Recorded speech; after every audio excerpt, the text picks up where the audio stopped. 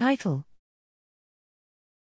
Sex, Gender Diversity, and Brain Structure in Children ages 9 to 11 years old. Abstract: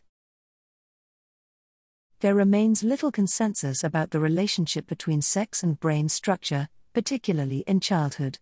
Moreover, few pediatric neuroimaging studies have analyzed both sex and gender as variables of interest, many of which included small sample sizes and relied on binary definitions of gender.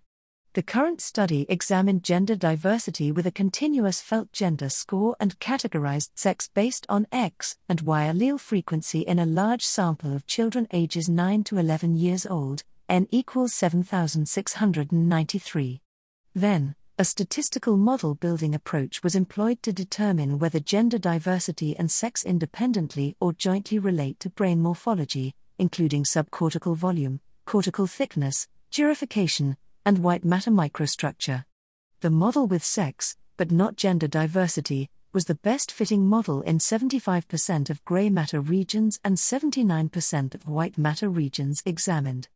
The addition of gender to the sex model explained significantly more variance than sex alone with regard to bilateral cerebellum volume, left precentral cortical thickness, as well as gyrification in the right superior frontal gyrus, right parahippocampal gyrus, and several regions in the left parietal lobe. For mean diffusivity in the left uncinate fasciculus, the model with sex, gender, and their interaction captured the most variance.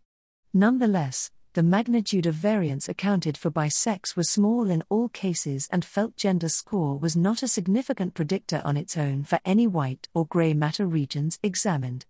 Overall, these findings demonstrate that at ages 9 to 11 years old, sex accounts for a small proportion of variance in brain structure, while gender diversity is not directly associated with neurostructural diversity.